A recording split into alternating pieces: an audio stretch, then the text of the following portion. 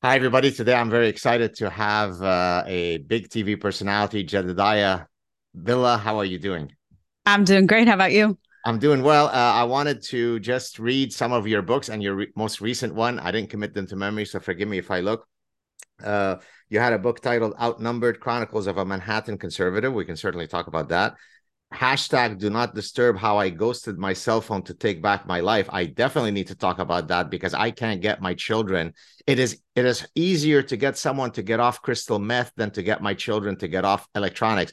So if you've got any secrets, please, I'd like you to share them. And then the most recent book, Dear Hartley, which is your young son, thoughts on character, kindness, and building a brighter world. We can of course talk about that. You were also someone at Fox for a while. Then you moved to The View, which I definitely want to talk about that. Then you went back to Fox. So, first, welcome. It's such a pleasure to meet you. Should we start by talking first about your books, whichever one you want to go? I mean, I think they're all kind of interesting to talk about. We can maybe begin with the earliest one and work our way Yeah. all the way to Dear Hatley. Take it away. Yeah, that sounds great.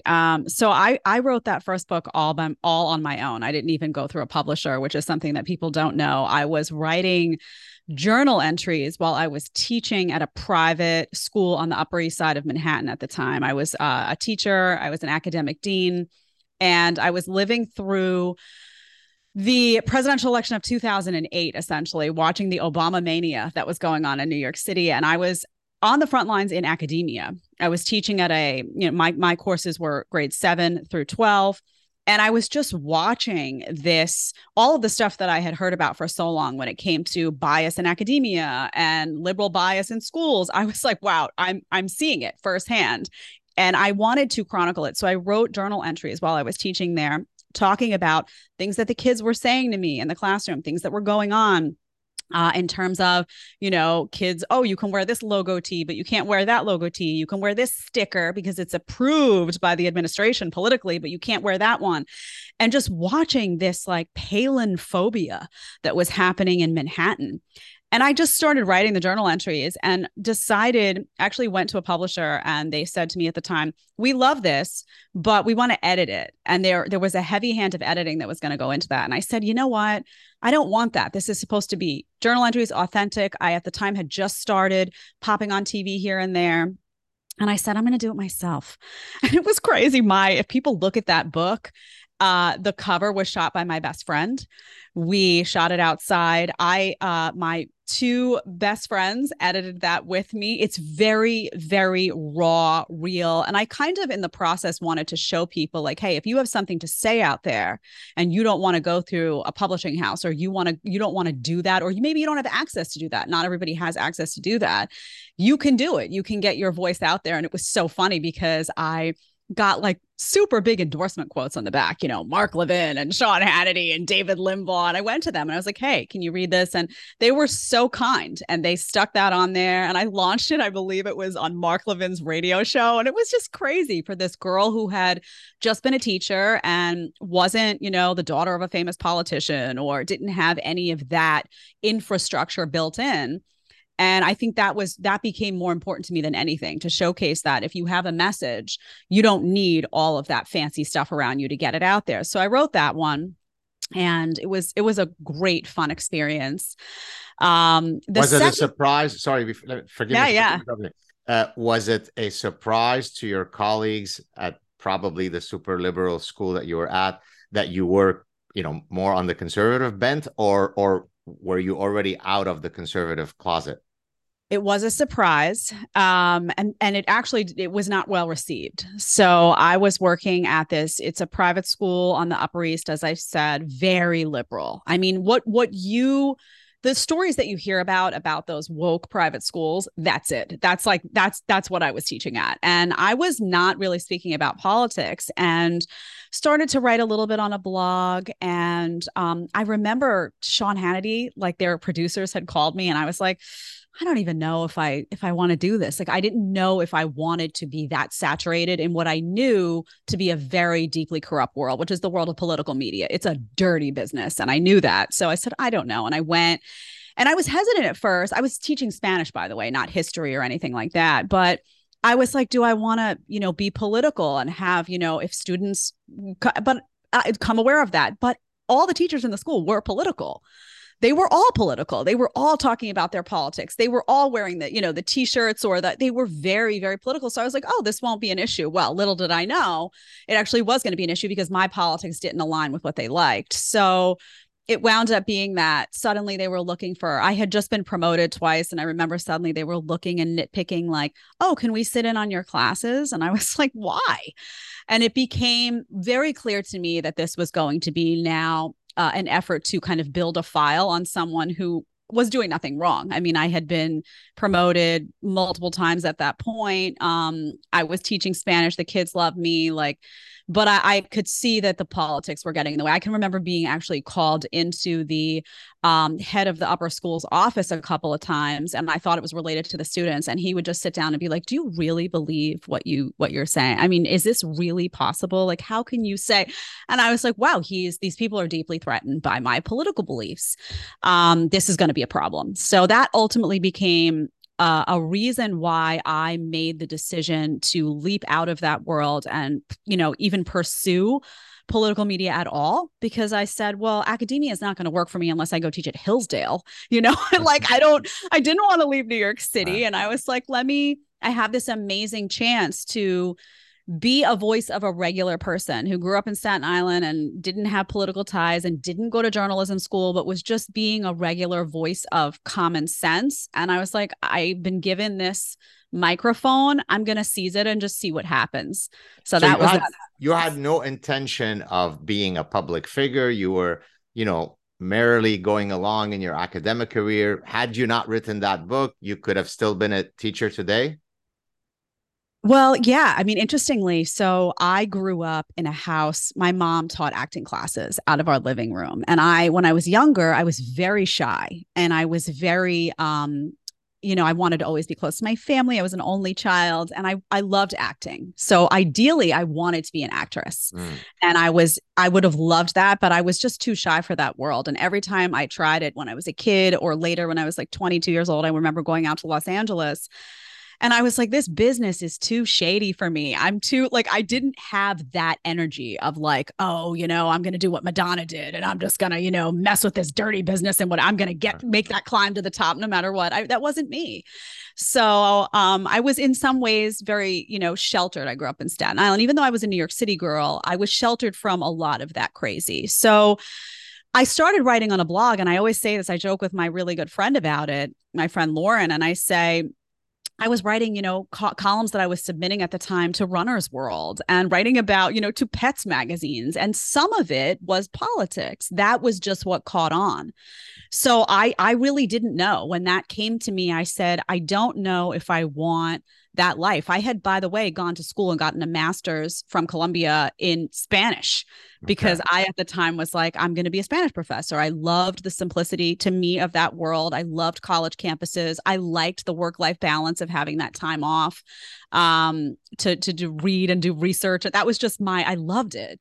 So my plan was not to be hosting a talk show. So a couple of points. Number one, I think you have a romantic view of what academia is, because simple is not the way I would describe it. If you think your woke liberal school was bad, walk in my shoes for a day as a full-time professor in the worst possible ecosystem of university academia, right? And yet I do. So right. That's the second point that I thought was interesting is that you said you were very shy to be an actress, and yet many actors and actresses who are very shy find it liberatory to be an actor or actress, because they're now presenting themselves in another character. So what you did is you were too shy to be an actress, but not shy enough to then present yourself to the world. How do you kind of reconcile what could appear to be a contradiction? Because it's a lot tougher to present yourself as you to the world than as someone who's playing a role, and yet you did it. Yes, I think some of it was the age that I was when these things happened. And the truth of the matter was, I had a very sheltered upbringing, in the sense I grew up in Staten Island. I was around my family. I went to a private Catholic school. When I hit 22 and I went into the city, I moved away, and I was in Manhattan, and I was, doing the grind in Manhattan of what that life looks like. And I think that I had a little bit more confidence and to face that world. And I think for me, I didn't really know the depth of what was going to happen. Like, I don't think I really understood what it meant to go on TV and share your opinion and what was coming my way in those initial days, weeks, etc.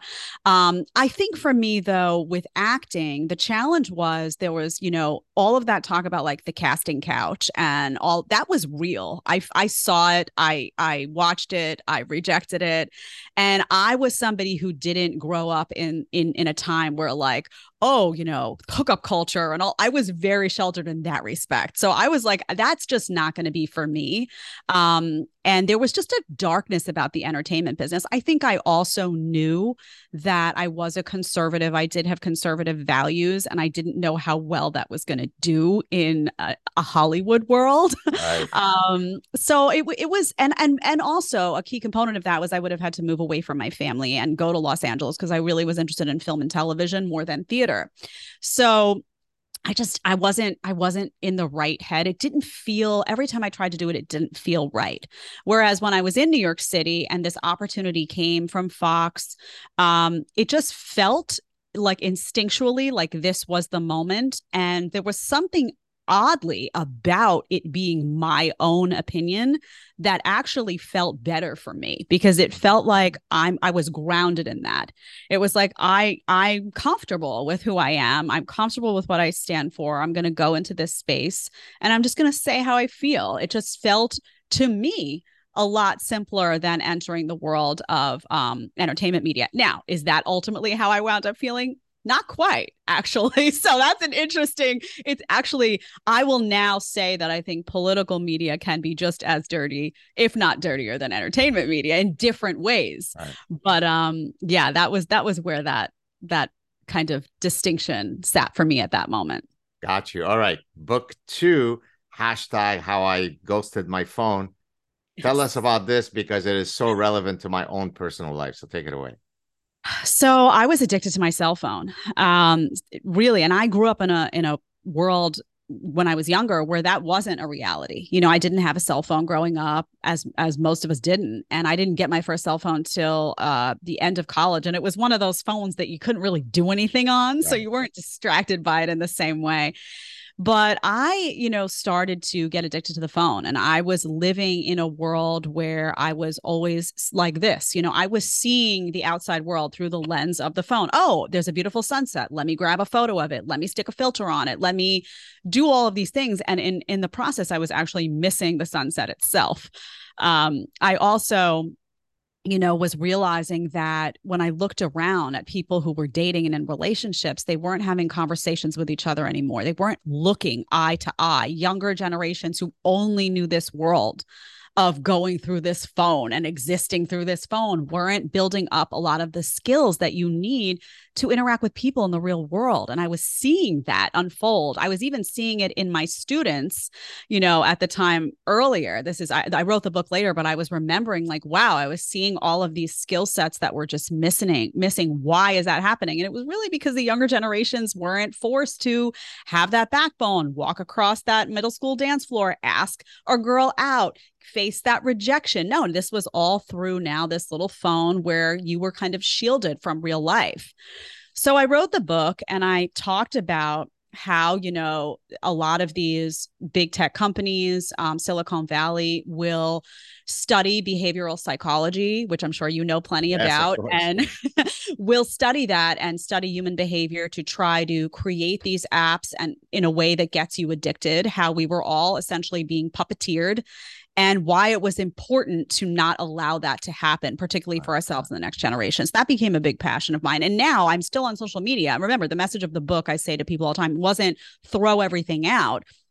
It was figure out a way to manage that in a way that you still have a real life and that stuff doesn't own you. Instead, you are allowing it to be part of your life in a way that's healthy for you. So that's what I've been able to achieve. I'm not sure if my daughter will be upset that I'm sharing this little snippet of our personal life, but I just returned on Sunday from actually a conference that would be of interest to you and your viewers. It was a conference on academic freedom at Stanford, where I was one of the speakers. And so I was away for 3, 4 days, and I seldom like to, although I travel a lot, I as much as I can, I like to bring my family with me. We're very, very much connected with one another. Incidentally, that's what makes it difficult for me to see them grow up, because as they grow up, they start developing their own, individual interests and so on, and it's very, very difficult for me to accept. But in any case, as they came, my whole family, my children and my wife came to pick me up, and as I got into the car and we were driving back home, I turned to speak to my daughter, and she was on the phone, texting. And Yes. later I spoke to her, and I mean, I was a bit upset, and I said, can you imagine that this can hurt someone's feeling? Because even at that moment where I might hope to have your attention, because I've been away from the home for 4 days, and therefore I'm hoping to be able to monopolize your attention for a few minutes, I lost to the phone. Can you appreciate that? And I think she took it, she understood. But that gives you a sense of exactly what you were saying about the sunset, that, traditionally you would think she'd come, she'd hug me, she'd be all focused, tell me about everything you're doing. No, actually the pull of texting to someone was greater than to, say hello to her dad. So I feel your addiction. Yes, and I actually, I have my son is turning 3 in just a few days, actually. And I'm very conscious of that with him. And I noticed that because I do my work on my phone, I have to post on social, or they'll send me, we're on an app where we communicate, with the Jedediah Bila Live team. I notice sometimes that I will grab the phone and do something quickly, and he's watching me. Yeah. So if he wants my attention and that's time I've designated for him, I have to be wary of that, because I don't want my child saying, mommy, mommy, mommy, and I'm staring at this little box. He doesn't understand what that means. And I also don't want him to then feel it's okay to do that to other people, because they model their behavior so much off of what we do. So it's not easy in the modern world to kind of get in ahead. I always say I want a DeLorean because I want to go back in time, because it was just, there was a simplicity to those times in many respects without all of this tech overflow, but that's not realistic. So I tell people, just be cognizant of your behavior, and what your kids are seeing, what they're learning from you, and what you're missing out on by staring at that phone. And maybe it becomes about, creating certain hours in the day where you're plugged in, and then certain hours in the day where you're unplugged. And that's just a reality of the modern world and how we work. But it is something near and dear to my heart. That book is probably, of all of the three, well, actually the third one is probably my most special one. But the third one faced a lot of challenges because I released it at a very inconvenient time. Let's just say that. But Before we'll we get get, to that. yeah, before we get to that, I mean, for me, I mean, I would hardly say that I'm addicted to my phone, other than the fact that it is instrumental in getting my ideas out, right? So to the extent that I'm constantly interacting with my phone, it really is for an instrumental purpose, which is, I'm tweeting, mocking some idiotic political position. Or so it's not so much I am, on Facebook seeing what other people are doing. So in other words, if I weren't someone who was in the public eye, if I weren't a professor always engaged with the public in terms of discussing ideas, I would probably easily, I'd like to think, easily walk away from it. So in a sense, my pull is always because I've got this opportunity with these toys to, instead of reaching, 40 students in a classroom, to reach 40,000 people when I just open up my laptop and do a sad truth clip, or if I go on a show. And so it's in that sense that I'm addicted, because these are toys that allow me to spread the ideas. In your case, is your, when you were addicted to the cell phone, was it that you were the one who was just looking at what your high school friends were up to, or were you also using it as a tool for your career largely? No, I mean, now I'm more in line with what you're saying. I mean, Okay. truthfully, if I didn't do what I do for a living right now, I probably wouldn't even have social media. I Yeah. would just be very happy to get rid of it all. And there's a part of me, I swear, at least once a week, I say, should I just move to the middle of nowhere in Montana and just forget it all? But I feel that the message that I have on these issues is really important. And I have a child and I want to try to take this country, this world in a better direction. So that's why I agree. I'm very much on board with you. That's why I'm so present. I still monitor it. Like you'll notice if you look at my Twitter, there's periods where I'm very silent and then there's periods where I'm very active. That's intentional. But back when I was addicted, that's not what it was. I was falling into the black hole of kind of hypnosis. Okay. Um, and I was just, finding myself scrolling out of habit, which is what they want, that they want you to, grab another potato chip out of the bag and just do it without even realizing that you're not hungry anymore. That's a very good analogy. And as it relates to people who are actually addicted to their phones. And I was just, minutes would go by and sometimes an hour would go by. And then I just got used to checking it. I remember at one point I had left it somewhere in a taxi cab. Actually, I had left it in a taxi cab and I was like panic stricken as if it was like a baby or if it was an appendage. And I finally got it back and I get it back and I look at it and there's nothing important on there. Right. Nothing has, an asteroid hasn't hit, nothing major has happened. But I realized in that moment the pull that I had created between me and this object. And that was one of the moments where I said, okay, something unhealthy is going on here. So that was definitely how it hit me. Gotcha. Okay, so let's move on. You said you weigh in on all these issues because you have a young son. You'd like to leave the world in a better place. So that's a perfect segue to book 3, Dear Hartley. What's going on there? So, Dear Hartley started again, kind of how the first book started, with a series of letters that I actually didn't intend to publish. In fact, I had been in talks with the publisher. I was talking to Hachette at the time about a completely different book. I was going to do a book about education and what was going on in the educational system, not just the woke stuff, but also just, money constantly thrown at education and why that's problematic and just the breakdown of the family. I had it all outlined. In fact, I submitted it and I got an offer. Everything was ready to go. And I was writing these letters. And I happened to mention to the editor at the time, oh, I'm just writing this other stuff, on the side. She said, well, what are you writing? And I said, I'm writing a series of letters to my son because I'm really worried about the state of the world. And he's too small for me to convey this stuff to right now, but I want it in writing and I'm going to do it through a series of stories. And she said, hold on a second. And they actually gave me a better offer for that book. They were really excited about it. And it became a chance to really talk to him before he could understand what I was saying. He was very small at the time. And just chronicle a time in this country, during COVID and lockdowns. And it was actually at the very, very start of that I was writing this. And talk to him about freedom and talk to him about how I wanted him to be a free thinking person and grow up in a world that was increasingly wanting to silence people and why it was important for him to be able to stand up for how he sees the world and just values of personal responsibility and owning your own choices and, being comfortable with being, a man in society and what that means, and what it means, to have a mom and a dad and what a nuclear family means and why that nuclear family has been so important for him, even in the first, year of his life. So I wrote it all down and they asked me, do you want to put a picture of you and him on the cover? And that was tough at first. I said, I don't know about that because there's people who hate me and I don't want them lashing out at my child. But he, I had pictures of him on social media and I'm so proud of him. And he's such a beautiful soul that I said, you know what? I'm owning this message and this message is for him. So yeah, let's do it. He is the prize of my life. And I love him more than anything. So let's do it. And we put his little faces on there. And a lot of challenges happened when I released that book.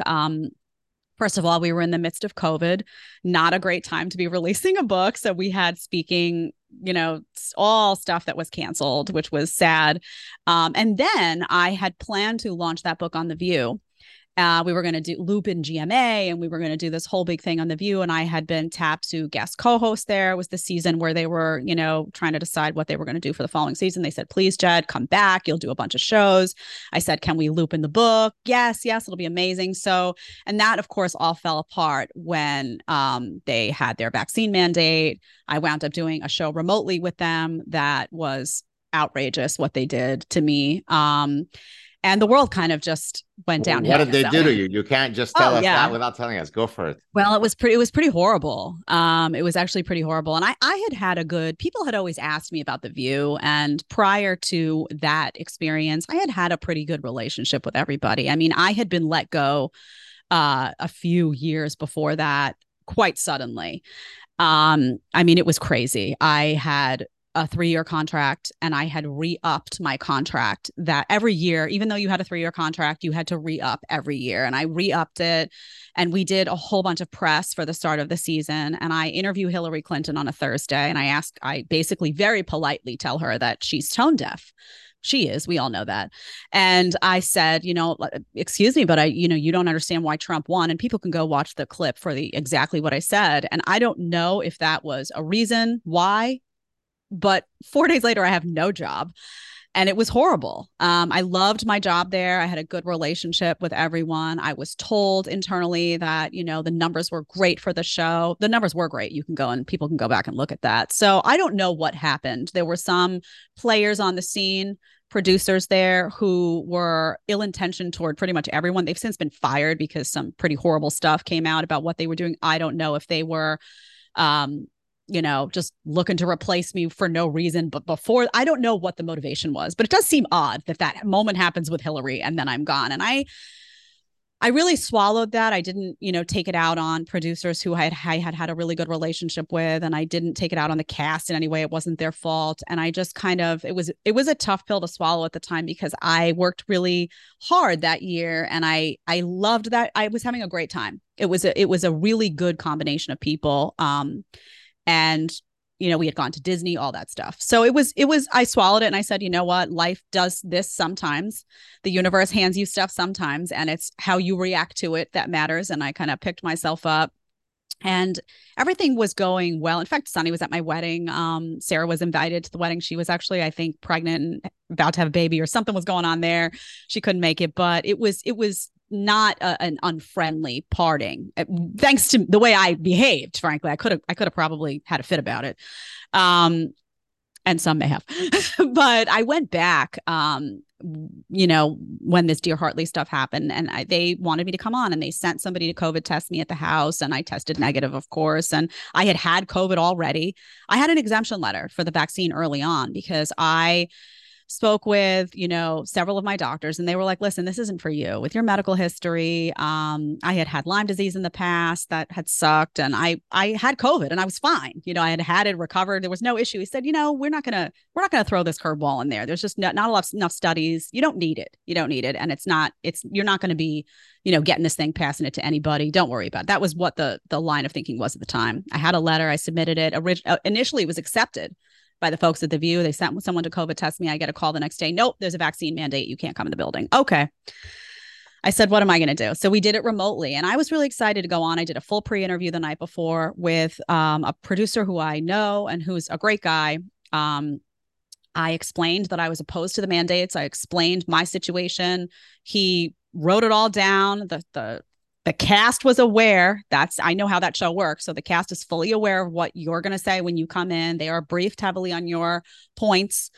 And I show up the next day and I say 2 words about how, listen, I'm opposed to mandates because the vaccine doesn't prevent you from, getting or spreading this. And I'm shouted down as misinformation. Sunny starts shouting oh, misinformation. I can't allow this to go on. And I'm just thinking, okay, so I was set up. Is the bottom line. I was set up because I know the show. I worked on the show, and I know that you guys have full awareness of what I'm going to say. And you actually invited me on, and I had a conversation with the senior producer saying, I'm going to be opposed to mandates. Oh, that'll be a great discussion. So they wanted their shout down moment. And of course, it was utterly ridiculous because I was actually echoing the talking points of even though we know the CDC is what it is, I was echoing them at that point. So I was saying something that was just undeniable fact, which was I'm exempt. My doctors, by the way, 2 of the 4 doctors that gave me the exemption were vaccinated themselves. They weren't anti-vaxxers. They were vaccinated. They were saying, hey, it's not for you. This isn't, I'm not sure about this yet. And I'd hold. So they denied essentially my own reality. They were like, no, and then they dismissed me. And it was a pretty horrible it was a horrible experience for me, just because I had given the institution over there the benefit of the doubt for a really long time. Also, it showed me that a lot of people in this business aren't actually, they're your friends, for the moment, because, but, honestly, I would never shout somebody down like that I deemed, a colleague, let alone a friend. So it was an awakening for me. And it kind of changed a lot of how I viewed interactions with the modern left and my approach. I had always been someone that was very much, let's all get in a room and have a conversation. We have to be able to, talk with the other side, and we're all still people. And I realized in that moment that something had happened to the modern left, that they weren't interested in a conversation anymore. And they were going to try to take me out, even on an issue where it was about my own personal health and it was really none of their business. Right. They weren't caring about me at all. So I said, how do you have a conversation with people who aren't interested in it? And it kind of changed my perspective. And I came out of that kind of a warrior for freedom in a way that I hadn't been before. I'd always cared about it, but now it was a mission. So they wound up giving me a dose of, something that I really needed, which was like an awareness of what this battle really looks like. So I'm obviously someone on the outside in that I don't know any of these people, but whenever I've seen a clip of them, I'm able, I think, to form a pretty accurate, impression of a person, notwithstanding that I haven't interacted with them on a personal level. So I think the difficulty for me in terms of, stomaching any of these folks is that they, to me at least, and, feel free to comment on it or be diplomatic if you don't wish to comment on it. Someone like Whoopi Goldberg or Joy Behar and so on, they exude some of the characteristics that I find most detestable in a person, right? So I'll give you a few psychological, insights. So there is a phenomenon which I'm not sure if you've heard of it, the Dunning-Kruger effect. Are you familiar with that? Do you know what that is? No. Dunning-Kruger. So actually, Dunning was my psychology professor during my PhD. The Dunning-Kruger effect refers to, if you like, a really deadly mix of someone who is terribly ignorant and yet very proud about their ignorance, right? So it's bad if you're ignorant, but okay. It's bad if you're arrogant. That's okay. But if you're arrogant in your ignorance, then we've got a really bad mélange, And so I think when I see Joy Behar and Whoopi Goldberg speak, that's all I get from them. I get dogmatism. I get an inability to actually have a conversation. Hey, look, I would love to go on their show. I mean, not because I need the eyeballs, but because, like you, I love the opportunity to always interact with people. But I know it would be a lost cause because they would not be actually sitting there with the capacity to listen. Hey, Dr. Saad, hey, Professor Saad, tell us your position. We'll listen, we'll process. It'll be a hit job. So I actually find them execrable cretins. I can't stomach the idea of being in a room with them. And yet I understand in your case, you're a professional, that, you were on a, popular show. But on a personal level, were you able to navigate through some of the traits that I'm talking about? Because for me, it would be a deal breaker, but yet you were able to survive that ecosystem. Yeah, I mean, on a personal level, I had grown up around liberals my whole life, growing up in New York City and going through academia. And I'm sure you've experienced this as well. And I was kind of numb to that. Yes, there's a sense that they're always right. There's a sense of rules for thee, but not for me. That's just persistent through everything. There's an elitism there that's really nauseating to me. But I was able to navigate around that just because I was so used to having to work with people who saw the world so differently and who possessed a lot of those traits in the process, that personally there wasn't. I mean, I can remember some instances in our meetings before the show where I was, I can remember one where I had made a joke about something that was I mean, I wasn't even trying to be funny, but I can remember Whoopi being like, "You're not funny," or something. There was some insult that came my way that was unnecessary, probably because we were talking about something that I had made a pretty valid point on, and no one in the room agreed. But this is what I always tell conservatives about that show. Barbara Walters had a vision, and it was very different. She really did want to have a conversation. Right. She really did want people to have a seat at the table, to be reflective of the country. And you can remember that there was that moment where Bill O'Reilly was on and he was shouted down, and, Joy and Whoopi left. And she went back there and was like, no, you're going to get back out there. This is not what The View is. It's not The View. It's The View. They basically were trying to say The Views. That's not what it is anymore. That's not why you're there as a conservative. You are there to be marginalized. You are there to be a punching bag. You are there to be soft-spoken and acquiesce when the liberal talking points come in. That there are certain talking points that they need to be affirmed no matter what. Right. So you are there to allow yourself to be shouted down in those moments when it's, appropriate for the show and the message of the show and the message of, ABC and the message of The View. And what they really want is just a conservative who isn't really conservative. So they can say they hired a conservative, right, but it's really a conservative that's going to agree with liberals on all those key issues that they deem as highly important. And when they disagree, they'll do so a little bit here and there quietly, not ruffle too many feathers. And the audience will walk away feeling like the liberals won the argument.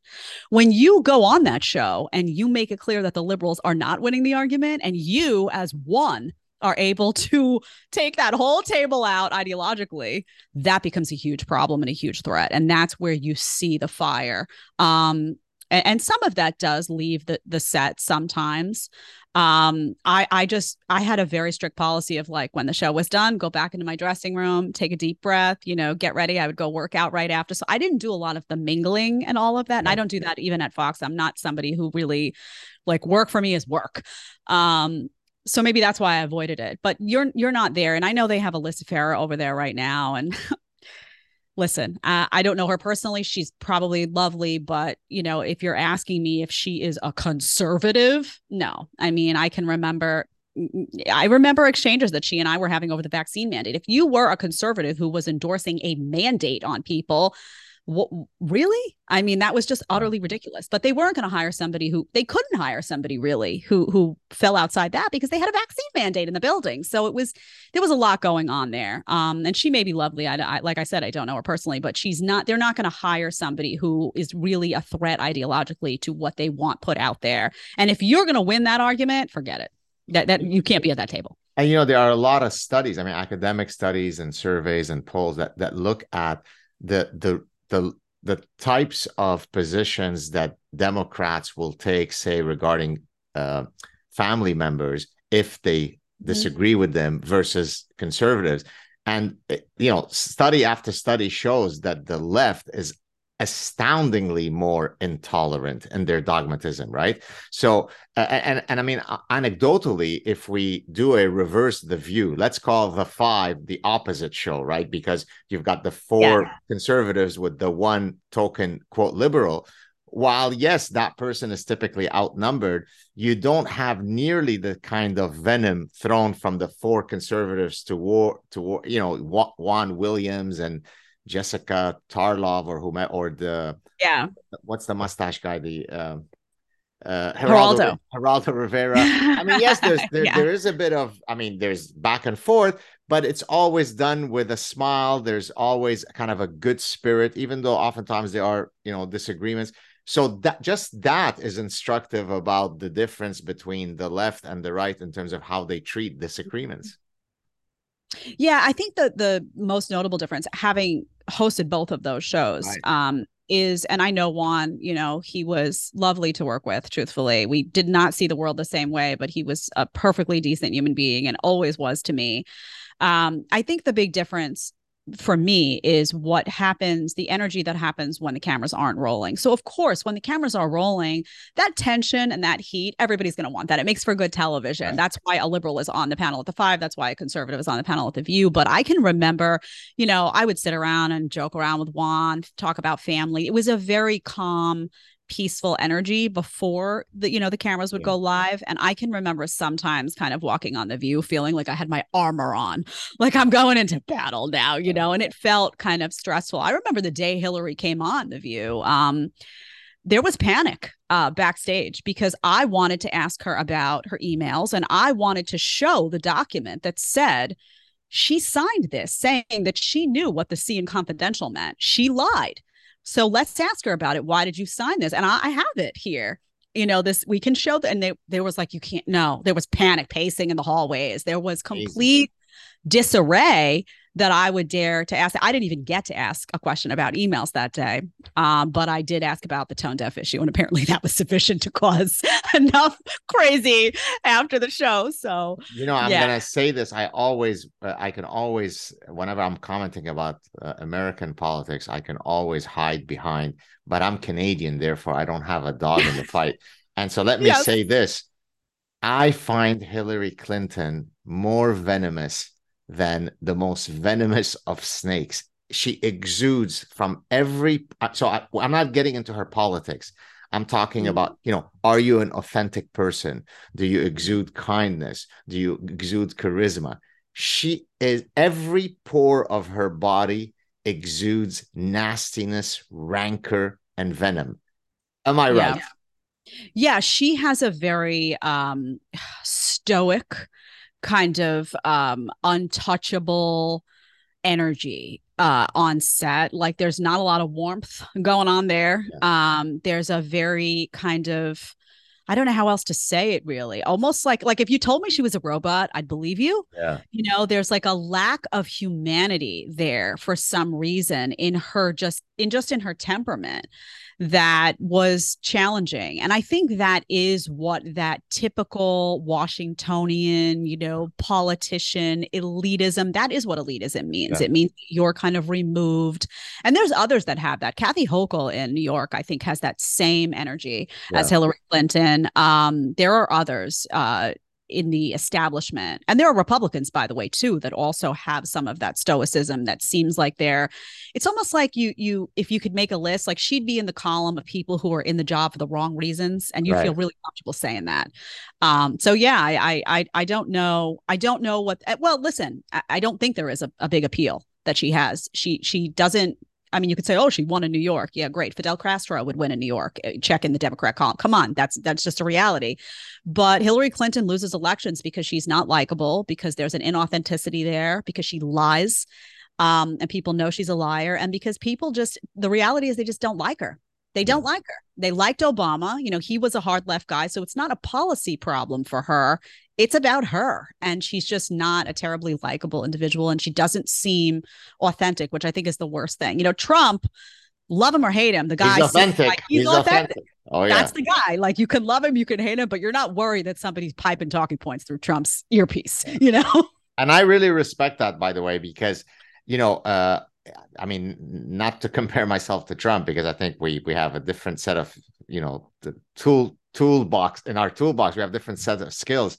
In academia, there is kind of the professorial, manner of being, which of course I can be exactly that when I need to be, put on my professor's hat and go and speak at Stanford or publish a top academic paper in the top journal. I can do that. But as you probably know, if you're familiar with any of my content, I could also be jocular. I can act like a buffoon. I can be satirical. Yeah. And the reason for that is, number one, because I'm very authentic, perhaps to a fault. And I have a very strong sense of personhood. In other words, I don't need to modulate who I am, because I step into any context and I say, here I am, I'm Gad Saad, with zero modulation. You like it, great. You don't like it, F off. Now, I don't do that because I'm cantankerous and I'm a bad guy, but because I'm just authentic. And I think Trump is that. And I'm drawn to those traits, because there's almost nothing that I hate more than falsity, inauthenticity. Because to me, I'm very much of a purist. So when I do my scientific research, I'm always anal about everything being perfect. Because when I'm going through the galley proofs of my book, I panic. What if a comma is out of place? Me too. Right? Exactly. And so that purity of spirit is something that I admire. So irrespective of whether I like Trump's policy or not, and many of them I do support, the fact that he's authentic and lives life, as I always tell people, like a honey badger, right? Honey badgers don't give an F. I respect that, because that means you've got a spine, you've got big testicles, and it's much sexier to go through life with a strong sense of self. Yeah. And I talk a little bit about, I'm trying to think which, I think it's the Dear Hartley book. Yeah, it is Dear Hartley. I talk a little bit about when I first entered the TV business, because I didn't come from a political family and because I didn't go to journalism school. I was just a girl from New York, you know? So initially, I went through a period of like trying to kind of be what I thought people needed me to be. Like, oh, I'm supposed to be the political commentator, Right. you know, in terms of just presence and in terms of like composure. And I was kind of looking around me like, oh, this is what it is. Is this the job? You know, like, is this what I need? And it took me actually, it was Red Eye. I don't know if you know that Oh, show. with Greg Gutfeld. Yes, they initially came to me for that show. And I initially was like, oh, I don't know, because it was like, they would talk about anything and everything. It aired at 3 a.m., as you know. And I was like a little bit worried that I was going to lose this little, you know, persona. Not that I wasn't saying what I believed. I was always saying what I believed, but just the way I was saying it felt like I was kind of like a little bit guarded. Yeah. Anyway, I did Red Eye and that all just fell away.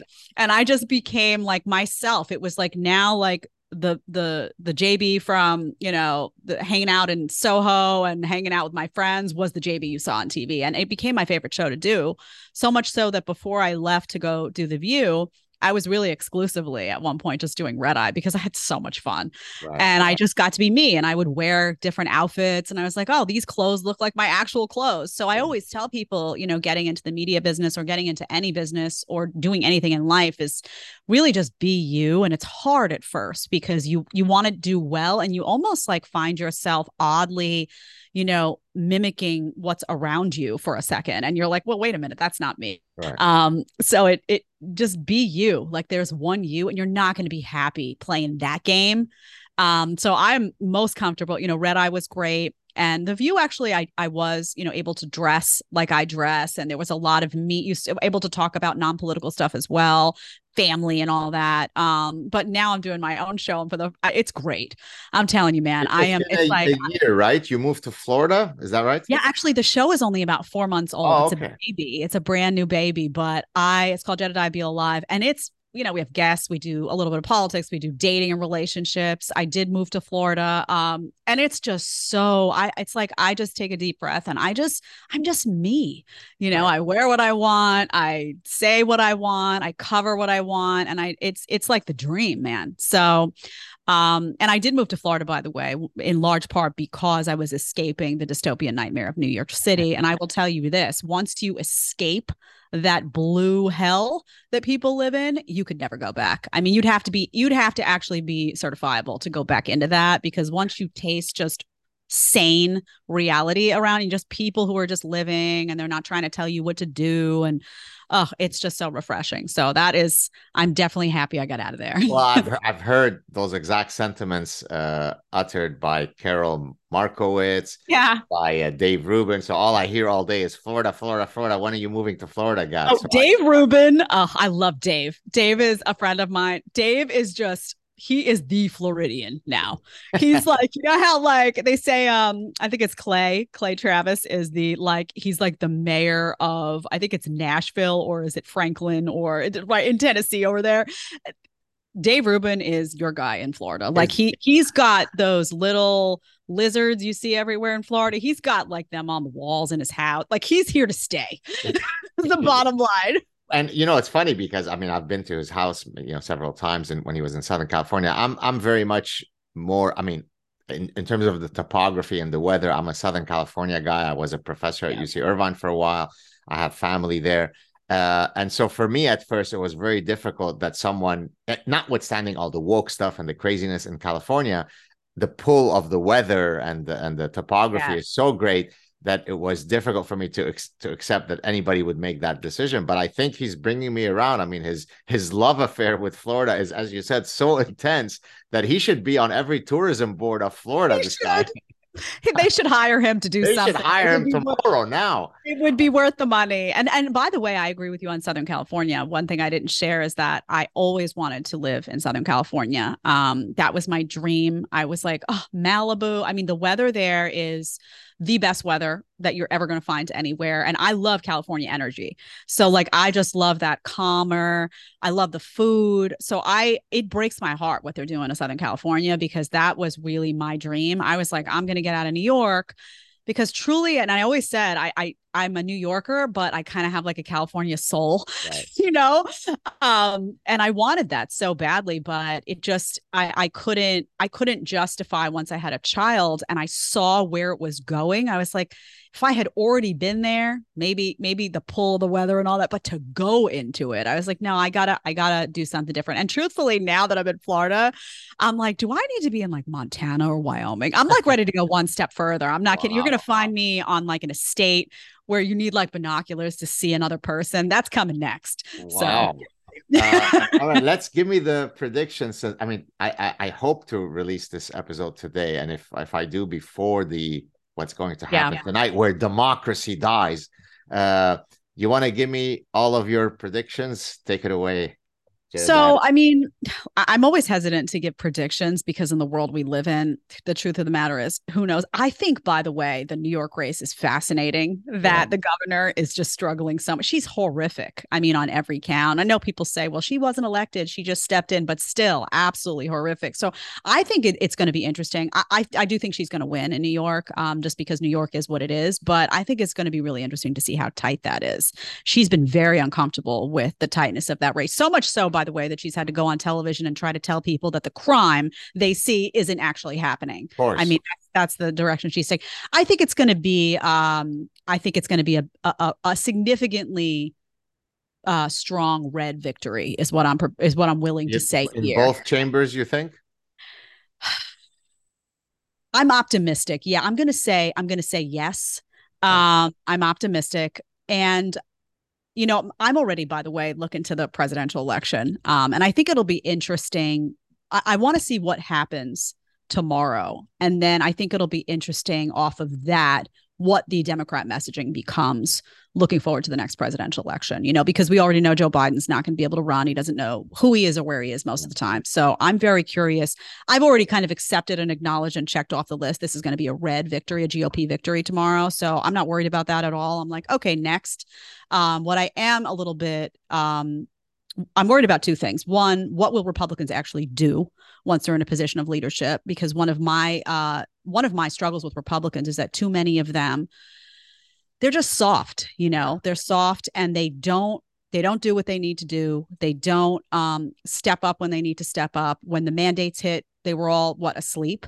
So I need them to actually do their job. How much of that are they going to do? And then secondly, what is the Democrat messaging going to be, and who is the Republican going to be in 2024? There's been a lot of talk about the DeSantis-Trump feud. I don't know if you saw that in the last few days. I did.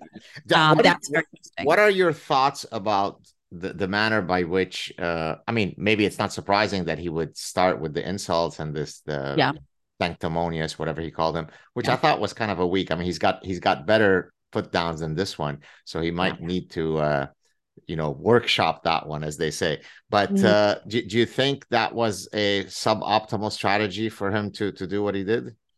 No, I don't think it's a good look for him. I don't think it's necessary. Yeah. I mean, really, the whole country's fallen apart at the seams, bottom line, as a result of Democrats. I mean, there are cities quite literally on fire.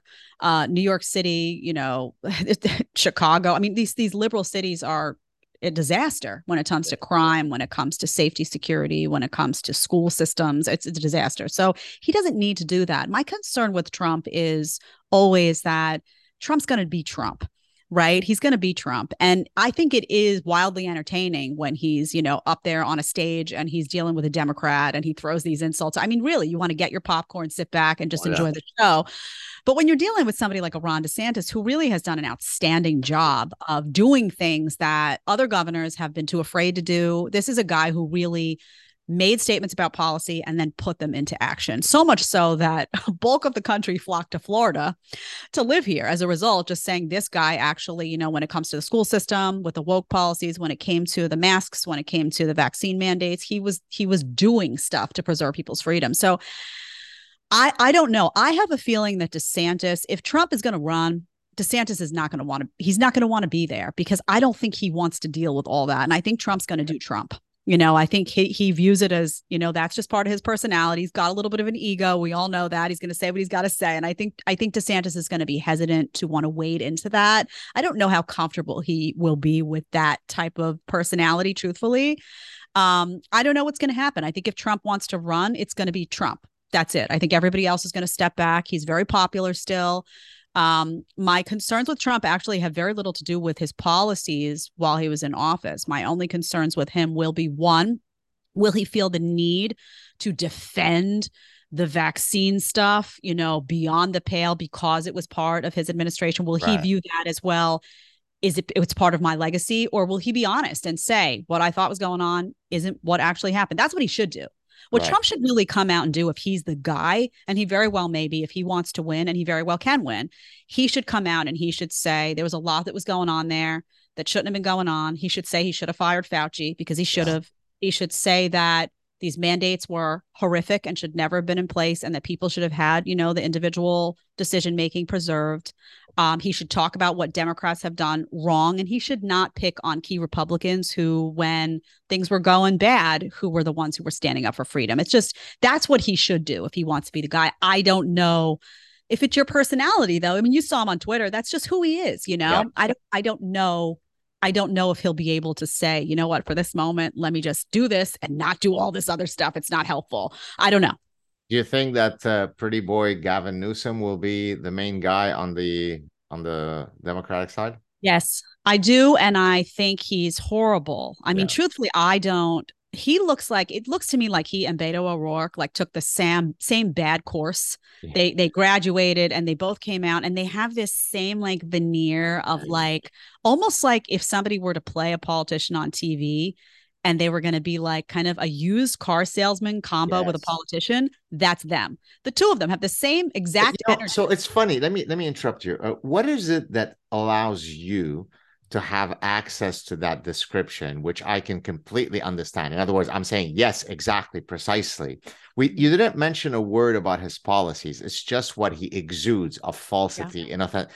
So what is it that makes you and me able to see that, but the people who support these folks not see that? What is it in their perceptual system that's being shut off that makes it that it's inaccessible to them? Well, this will be an unpopular statement, but I believe that a lot of liberals are hardwired to actually admire authoritarians. I think they like it. I think they actually like that kind of glossed over The authoritarian. govern me harder, Yes. daddies thing. Tell me what I need to hear, the Brave New World model. I think they're just very comfortable with being led by the hand, and I'm going to do for you what you can't do for yourself. And the truth of the matter is, if they weren't, then the liberal policies themselves wouldn't appeal to them. If they were like, I want to be autonomous and personal responsibility and run my own life, Gavin Newsom's going to be a joke to you. It's going to be laughable, especially a guy who through the whole pandemic was shutting down parts of California, doing this and that, and then going and eating out at restaurants. I mean, it's nauseating. Yeah. So I do think it's appealing. And that's something that I've talked about, quite a bit, just opening people's eyes to say there is a pretty significant segment of this country that's comfortable with authoritarianism, that likes it, and that wants to be told what to do. Joy Behar wants to be, she's very comfortable with you telling her what to do, not me telling her what to do. But if you're in a position of authority, Right. Bill Gates can tell her what to do. Right. Bill de Blasio can tell her what to do because they know better. She's comfortable with that paradigm as long as they have a little D that says Democrat. And as long as she knows they vote blue, she feels like we're all on the same team. You're in a position of authority. Tell me what to do. Conservatives don't operate like that. Conservatives are not like that. We are look at like the Jesse Kellys of the world. We're very hesitant to trust anyone, let alone a politician. So we'll call out, if Trump needs to be put in his place, I'm going to be like, dude, you need to stop doing that. It's not helpful. There are a lot of conservatives that are hardwired to question authority and to question, these people in positions who supposedly know better than you do. We're hardwired to say, no, you know what? Actually, it's my life and it's my family and I know better.